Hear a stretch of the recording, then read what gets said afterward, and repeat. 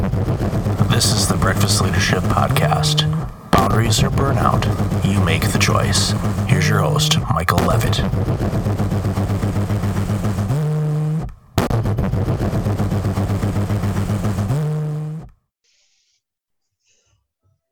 Welcome back. I've got Chris Moses from HR Sanity. Hey, Chris, how are you? Doing great. How are you doing, Michael? I am great. When I say the name HR Sanity, for some reason, my mouth wants to put an N before sanity. And that's just because of my own personal experience working in and with our friends in human resources. So tell us a little bit about the organization and how you get rid of the N so it's just sanity. It's HR Sanity was a brainchild of a couple of friends and myself that they came upon what an HR needs to happen to make HR be valuable to the organization. And when we looked at the things that weren't working, they were just the insane things that people just held on to. The part where HR doesn't understand where they add value, or where HR, HR always says, you should treat people the correct way, but then HR doesn't follow their own methods and that they do the backstabbing, or they endorse bad behaviors, or like, for example, if somebody's doing something and HR turns their back, well, you're endorsing it. You're saying that's okay because you didn't say anything. So they'll do it again. And that's on the culture side. But then on the business side, insane HR doesn't look at data, doesn't look at processes, doesn't look at how their decisions are impacting the bottom line. That's really where HR Sanity came from, is really looking at those processes, decisions, the data, and how all this links together. So HR is really a strategic partner, and you know what you're getting for your investment in people. Your investment for most companies is 30 to 50% of the revenue goes out the door in salaries, benefits, bonuses, cars, perquisites, and you don't know if you're getting anything for it. And that's where we spend a lot of our time. Yeah, I love the part that you said about how sometimes HR, by turning their back in a situation, is really endorsing it. In the past few days of this week, I have had numerous conversations with people, and the environments that they're in, their management is absolutely toxic, and HR is turning their back on it because from the employee's perspective, HR is there to protect and defend the organization. However, it's supposed to be the entire organization, not just the C-suite and upper management. It's from the CEO down to the janitor and every point in between. Mm-hmm. And that's correct. And what you brought up on the C-suite is pretty important in the HR world, that sometime when those C-suite folks or the VPs or SVPs, sometimes they do something, they're not thinking about it, and that may be a bad behavior. When you have a bad behavior, it lowers the value of the organization, but HR is afraid to say something because they're the CEO. And what I found is that most CEOs, when you stop them, say, this is a bad behavior, or this didn't go as well, they appreciate it. And I remember reflecting way back when I was at Advanced Auto Parts more than 10 years ago, where the CEO said something, an employee raised her hand and asked, I don't remember the question, but it was pointed, and everybody's went quiet. Like you hear a pin drop, and then the CEO said, thank you for asking that question. Let me answer it. And he shook her hand afterwards and thanked her for having the courage to ask the question. Yeah, that's a demonstration of strong leadership, because again, when your organization is running well and employees feel safe to be able to speak up when there's a concern, but also know that they are supported by the management and they're getting the right direction, and human resources is there to help them, guide them through whatever life challenges happen. And everyone has experienced life challenges. I know I have. And when those organizations can work alongside you to help you navigate through those things, because they tend to be, for most cases, a short-term type of situation where it's not going to be this forever and ever type of event. For example, I know some organizations, just because of the divorce rate being as high as it is, that they'll allow their employees to work a modified schedule for a period of time as they navigate through all the legal meetings and whatnot, because as with many industries, a lot of those attorneys work 9 to 5 type of shifts, and if you work 9 to 5, well, do the math. You need 3 hours to go over some things with your attorney. So you're taking time off, or you're trying to get time off, and that's adding stress. And all of a sudden that employee's performance is going to drop a little bit because they're stressed out about a life situation. But the organization, the few of them anyway that I know have done this, were understanding of it. And they said, okay, let's adjust your schedule. Let's have you work 4 days a week, maybe 10 hours a day or something like that to work it up. Or even if they weren't able to do that, it's like, okay, we're, for a temporary period of time, we're going to say you're going to work 4.5 days a week. Now we're going to have to lower your pay a little bit for a period of time, but you'll always have that half day off every day of the week so you can deal with this. And what happened was it just made things easier for that employee. They were able to navigate through it, get all their meetings done. And then when everything was tidied up, then they returned back to their full-time hours, and the organization kept an employee that was good. Their performance did not drop dramatically because they knew, okay, Thursday afternoon, I can deal with this. And then they're not trying to deal with something during the week.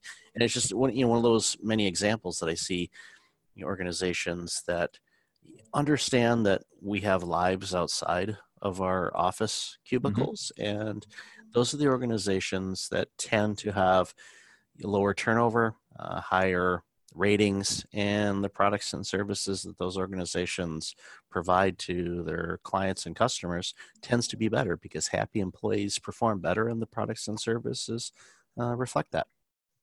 No, I agree with that. It's you brought up the divorce, but I see that once in a while. I see more family needs, sick parents, sick spouse, sick kids, and the way that business right now is adjusting to that. They're finally learning that people have laptops and they can work from anywhere, and the coming to the office 9 to 5 is slowly disappearing. I've had some clients who have a policy where you cannot work from home, but then I joke with them all the time that you have a work from home policy. It's anytime after 5. So they take the work home with them. Exactly. I see where now these companies are loosening up a little bit. You really have to adjust for that employee, because they may work for you, but they do have a life, and their life does impact your bottom line, especially if you ignore it. Yeah, and there's a lot of organizations where I'm based out of Toronto, where office space is getting to be harder to find because of all of the construction of condos and all the people that are moving into the downtown core of the city and even in the surrounding areas. There's no new office space being built. There are some buildings that have office space that are actually being torn down and being replaced with condominiums. And even in the case where, the office that I work out of, there's, in this particular area, there's less than 1% vacancy. And the market rate for the rents has increased $6 a square foot in the last 3 months. Wow.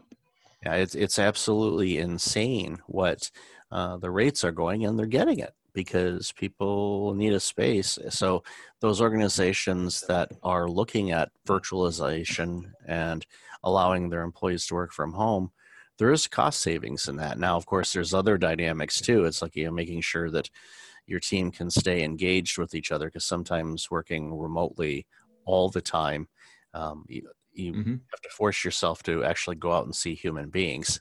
and if you're sitting on your couch all the time working on the laptop, it's like, no, sometimes maybe go to a shared office space or, a coffee shop or something like that, just to mix it up a little bit. That's a recommendation that I have for people that work remotely all the time, whether they're entrepreneurs or their employer has them do that. And that's what we do at HR Sanity. We have an office in Southlake, Texas that everybody can meet at. But most people who work from home or from a coffee shop where they're comfortable. I prefer people to work where they're going to add the most value. And sitting in a room with other coworkers sometimes is just not that exciting for them. They want movement around them and noise and music and coffee, and they just work better in those environments. So who am I to tell them they can't work there? Exactly. You're getting the product done. And one of my favorite bosses that I ever had, Rick Elert. I don't know if Rick listens to my show. If you do, hi, Rick. If anybody knows Rick, tell him I said hello.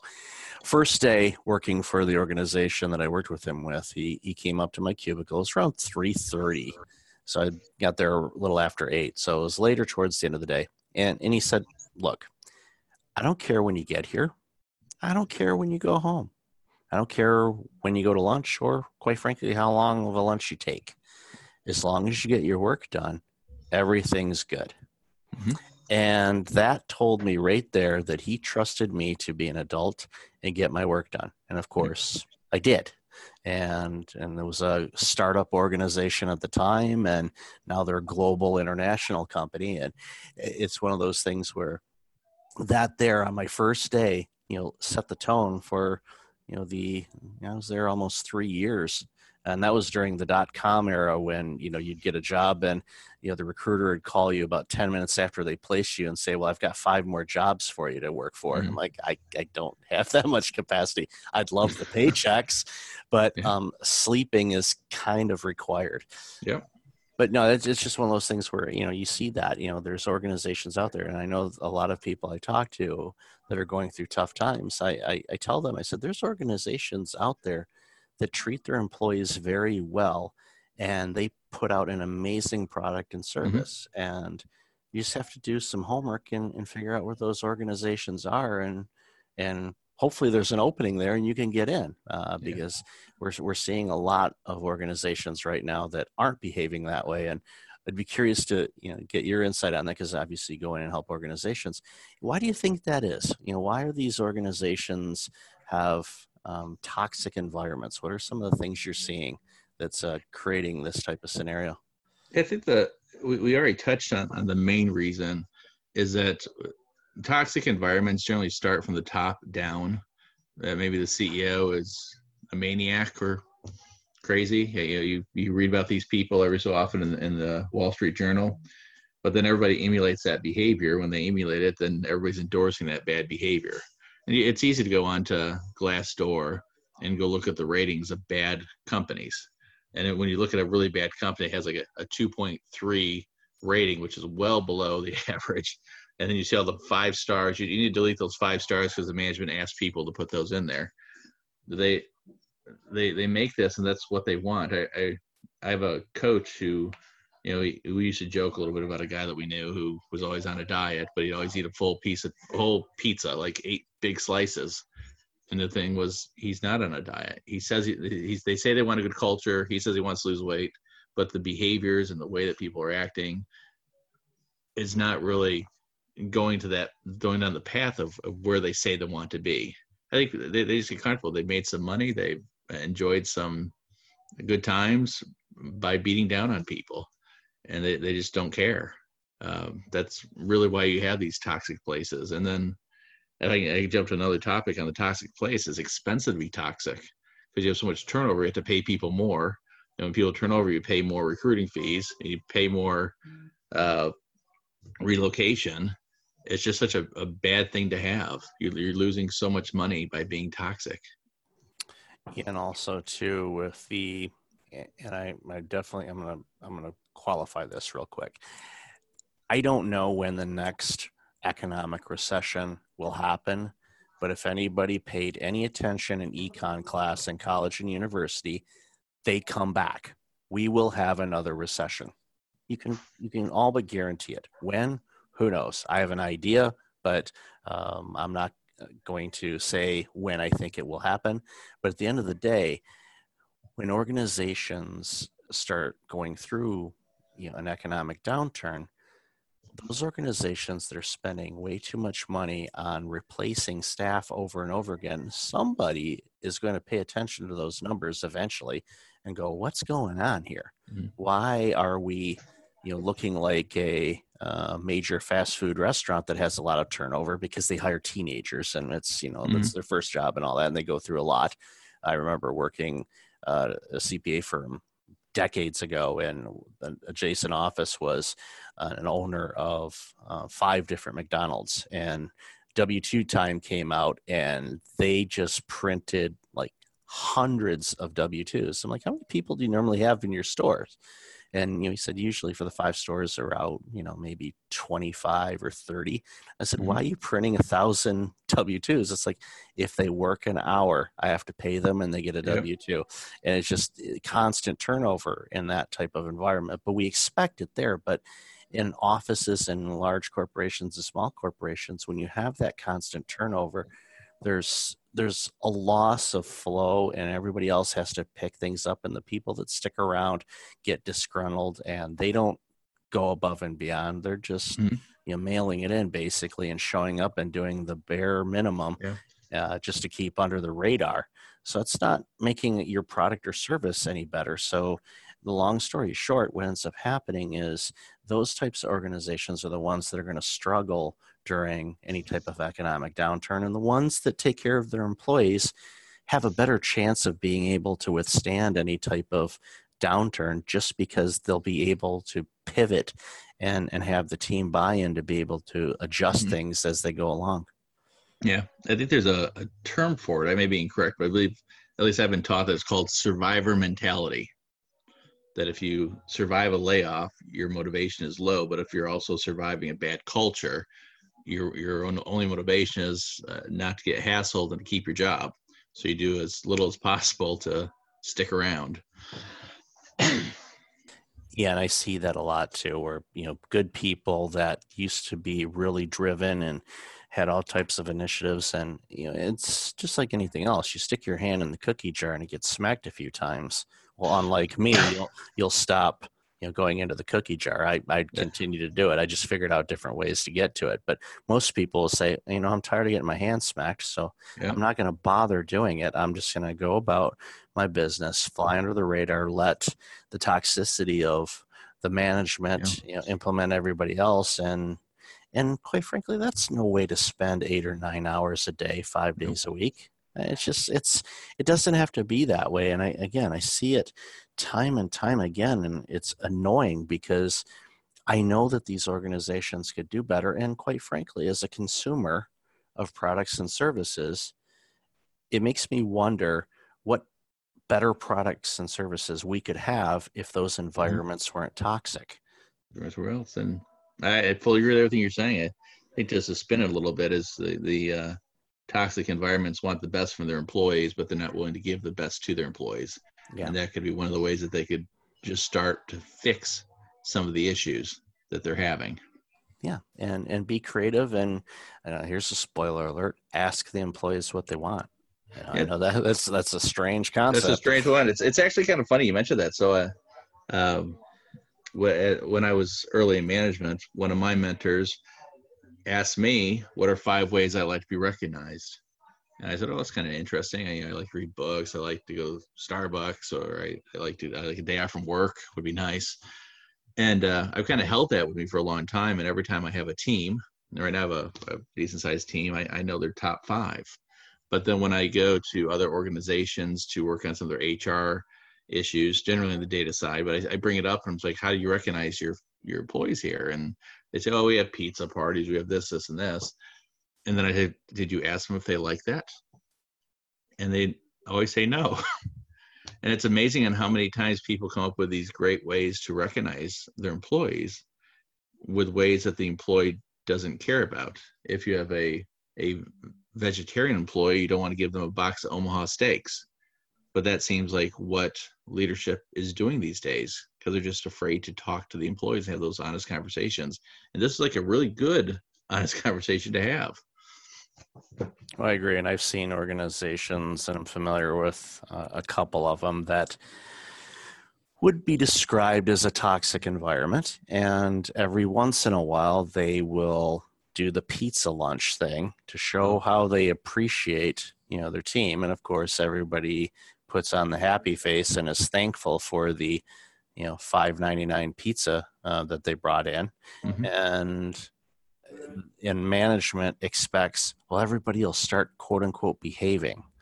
And no, they're disgruntled because you're treating them like crap. That's why they're misbehaving.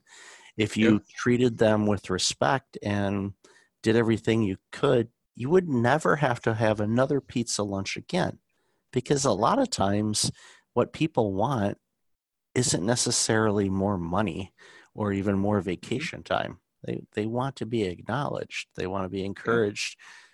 You hand somebody a book. You say, here's a book for you that I think would be beneficial for you based on whatever that employee is going through, for example, or something that they enjoy.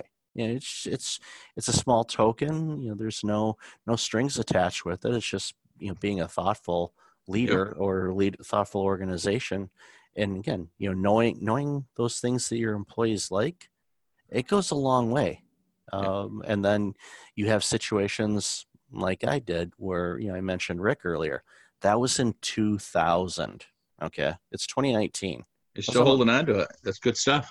That's almost 20 years ago. That's awesome. But it's a foundation. So when I said the company should provide their best, I also think managers provide the best. So with my teams over more than a decade, every year I would have at least one dinner at my house. And the dinner would, for new employees that came in who didn't know what's going on, I would have filet mignon, lobster, and all these great meats. And then everybody would bring a dish to pass. And I was like, oh my gosh, that's really expensive stuff. But when you look at it, an 8-ounce filet, if you buy it at the store, is about $12. A lobster tail is about $6, and almost $20 per person. Add in some other things, I've now got a $25 dinner per employee. Let's say I have 5 employees, that's $125. If I don't go to Starbucks once a week for most of the year and save that $5, there's no reason I can't buy this for them and then give them that top level experience. I expect the best from them. So when they come to my house, they get the best from me. And that seems to have gone a long way, because the dinners, my employees from years ago still talk about them, and I still do them today. We've upped it a little bit to bison, to the whole $1 more a pound. But it's just thinking about it, how are you going to recognize, reward, and make it meaningful? A pizza lunch is not meaningful. Pizza to me says, I just don't care. I want to go cheap. Inviting somebody to your house, in your own dining room or kitchen, and having community together, to them says that I care about you and I care what you've done, and you've done great things for us. Let me do something great for you. No, I agree. And a follow-up question is, when is your party? I'll hop on a plane. You're welcome to come. The funny, whenever I have guests or clients and we go out to lunch or dinner, we do not go to McDonald's or anywhere of that level, because I was thinking, I've got to take care of them too. They've made their way out here. So maybe if you want to come to Dallas, I recommend a lot of great places. I'm actually right now at a place called The Network, and it's a little social club. They have the greatest food, and I bring my clients here all the time. I'm sitting in a conference room at a restaurant. That's what I want. I want my clients to remember, that we had a great meal and had a great discussion. Let's move on and have some great business together. Exactly. No, thank you for the invite. And yeah, that's it's those subtle differences that you think about, and it resonates with people. At first, of course, you're aware of the impact that it does, but oftentimes as leaders, we don't necessarily know how positively we impact somebody until you see them years later, or somebody mentions something and they're thankful that you were their boss and how you impacted them and all of that. And I'll be honest with you. Now, maybe it's just me. It takes less effort to be giving and supportive than it is to be a jerk. It may be in my DNA, but it's just easier to say, yeah, take the afternoon off, or, it's dead here on a Friday afternoon. It's like, go ahead and go home. You got everything done? Go. Well, if not, work on it Monday. There's nothing on fire, knock on wood. So go. I agree. I think with managers and leaders, one of the best ways to gauge how somebody was as a leader, and I do this when I've helped out recruiting, is always, I'm like, what does somebody's background look like? And you really can't tell on the resume. But if they're a manager of compensation at, let's say, Home Depot, and they had 4 direct reports, and you can figure out who the direct reports are, let's say, where did those careers go? did that leader help that person progress? Are those analysts now directors and VPs and head of HR? I mean, a good example. If Rich Johnson, since you put out a call out, is out there, you probably can listen to this. Rich is, I think he's close to retired. He spends all his time on the golf course now. But Rich Johnson was the director of compensation at Home Depot when I worked there, and he really was concerned about the development of his team.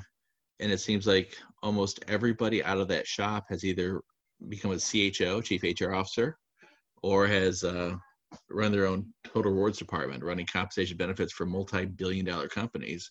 And we always joke that it was the water at Home Depot, but no, it was really Rich's leadership that got us together, got us to think differently and to teach us how to become better managers. And here's a quick funny thing is a gentleman named Kevin Wiederhold was a compensation manager at Home Depot. He ended up being the chief HR officer at a company called Floors and Decor. And then he hired Rich in to be his director of compensation. Little swap of roles.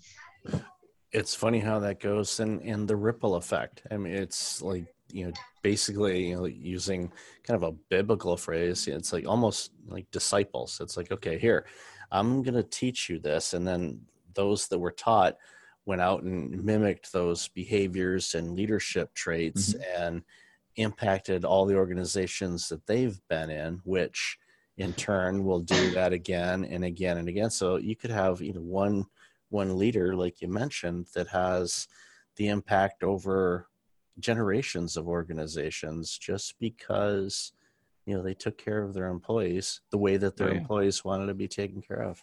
And I think you see that today. One of the biggest markets for the area, not markets, one of the biggest examples, I think, love them or hate them, is Walmart. I was lucky that my first job out of college was at Walmart stores, and I spent some time in Bentonville, Arkansas, to see the leadership of Sam Walton's disciples, as you called them. And now you have another guy, Doug McMillan, who's running the shop, and he's just like Sam. But that company has been so successful because of the way that they've run their business and the way the leader. There's always bad leaders within a company that has 2 million employees, but you tend to hear about those. But if you go into a good Walmart, you can see some great leadership, and a lot of the values that Sam started the company with are still there. Oh yeah. I've been in Walmart stores for decades, and there's going to be some good stores, and there's going to be some stores that have some challenges. But as an organization, and I used to do some work in supply chain. Their supply chain and how they navigate things and get products to the number of stores that they have is downright amazing, and their performance, no matter what's going on in the economy, they still plug things through. And if something comes up, an issue comes up, they're front and center and they address it. They don't hide behind a curtain and say, no, we're just going to hope this goes away. No, they're front and center and they address it. And, and I've seen, it's kind of funny, like you had mentioned, love them or hate them. It's funny how people can be, because for the longest time, a lot of people did bash that organization, and they were, glowing about that organization that starts with an A and has a Z in their logo and a little arrow and a smiley face on their boxes and all that stuff. But I'm starting to see people complain about that organization and start, paying more attention to what Walmart's doing. And it ebbs and flows. People's opinions are what they're going to be. But for me, I'm a big supporter of both organizations, quite frankly, and I want both of them to do well, because it means better products and services for me and for people, and convenience and everything else. Yeah, I agree. Actually, I wish that Sears and Kmart were doing better, and that JCPenney's was doing better, because having really strong competitors makes other companies better.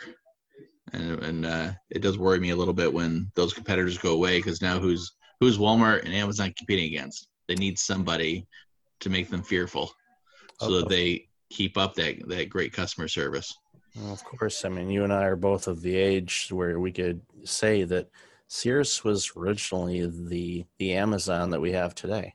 You could get everything. get everything from Sears. And the wish book at the end of the year, I mean, believe me, by the end of the holidays, that thing was bent up as far as the toy section. You can ask my parents about that. So that was a dream come true when that thing came in, because it was easy to do that. But it's funny. And again, those are organizations that, the ones that do well and the ones that don't. There's clues as to what led to the challenges and that they're facing or have faced, and it's those organizations that have the right type of leadership that takes care of their employees, makes it a whole lot easier to navigate all the changes that need to be done. I agree 100%. I've agreed so much and enjoyed so much of this conversation with you, Chris. Where can people find out more about you and the awesome work that you're doing? Okay. Well, the website for my company is hrsanity.com.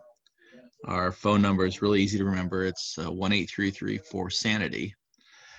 And then I just released a book at Barnes & Noble, or you can buy it online if you're interested. It's called The Sanity Game, with the subtitle of Cut the Crap That Drives Employees Crazy, which is what we've talked about. A lot of the stuff that we talked about is in my book, and there's a lot of stuff that you mentioned that I'm like, wow, I wish I put that in my book. So a great conversation, and that's can be found at thesanitygame.com, or it's also on that A with a Z, I'll say it, Amazon.com. Amazon's also selling it. Awesome. Yeah, and I'll have that information in the show notes. And definitely, as somebody that's written more than one book, you can always write another book. So I know I'm looking forward to you releasing this so I can take the notes, and it should be number 2. There you go. Awesome. So, Chris, thank you again so much for your time today. Great. Thank you very much. Hey, it's Michael again. Thank you for listening to the podcast. I really appreciate it. If you're like many people, you're dealing with some significant stress and possibly approaching burnout. I know how you feel. In 2009, my burnout led to a year of worst-case scenarios. I do not want that to happen to you. If you go to breakfastleadership.com, you can register for a free webinar on burnout prevention, as well as get a free checklist to have successful mornings. Start off each day the right way. Again, that's at breakfastleadership.com. Also, since you are a loyal podcast listener, I'm asking you to like, rate, and review my podcast on iTunes. I look at all the reviews and appreciate your comments, and it helps other potential listeners discover the content I have on the show. I appreciate you, and thanks again for listening.